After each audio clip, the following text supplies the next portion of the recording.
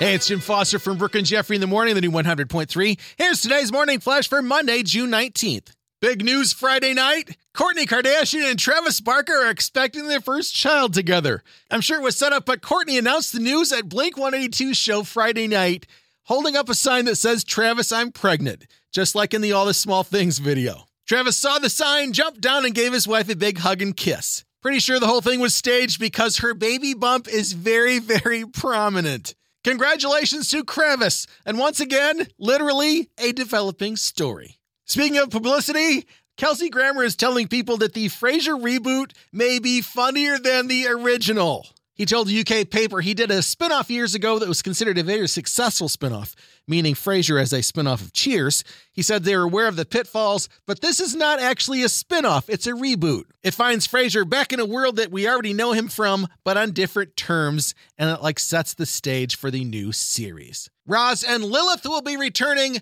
Sadly, of course, David Hyde Pierce, who played Frasier's brother Niles, and the late John Mahoney, who played Martin, will not be returning. No release date's been announced, but it's going to premiere on Paramount Plus sometime later this year, hopefully. And finally, Michael Jordan is finalizing the sale of the Charlotte Hornets for $3 billion.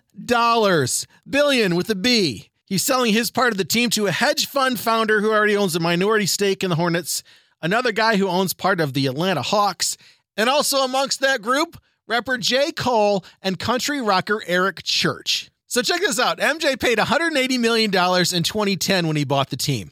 Now the franchise is worth $1.77 billion, but they're paying him $3 billion. That's what you get when you buy from the GOAT. And he still can't sell that house in Highland Park. There's your Monday Morning Flash. Have a great day, and thanks again for checking out the new 100.3. She loves the 90s and 2000s.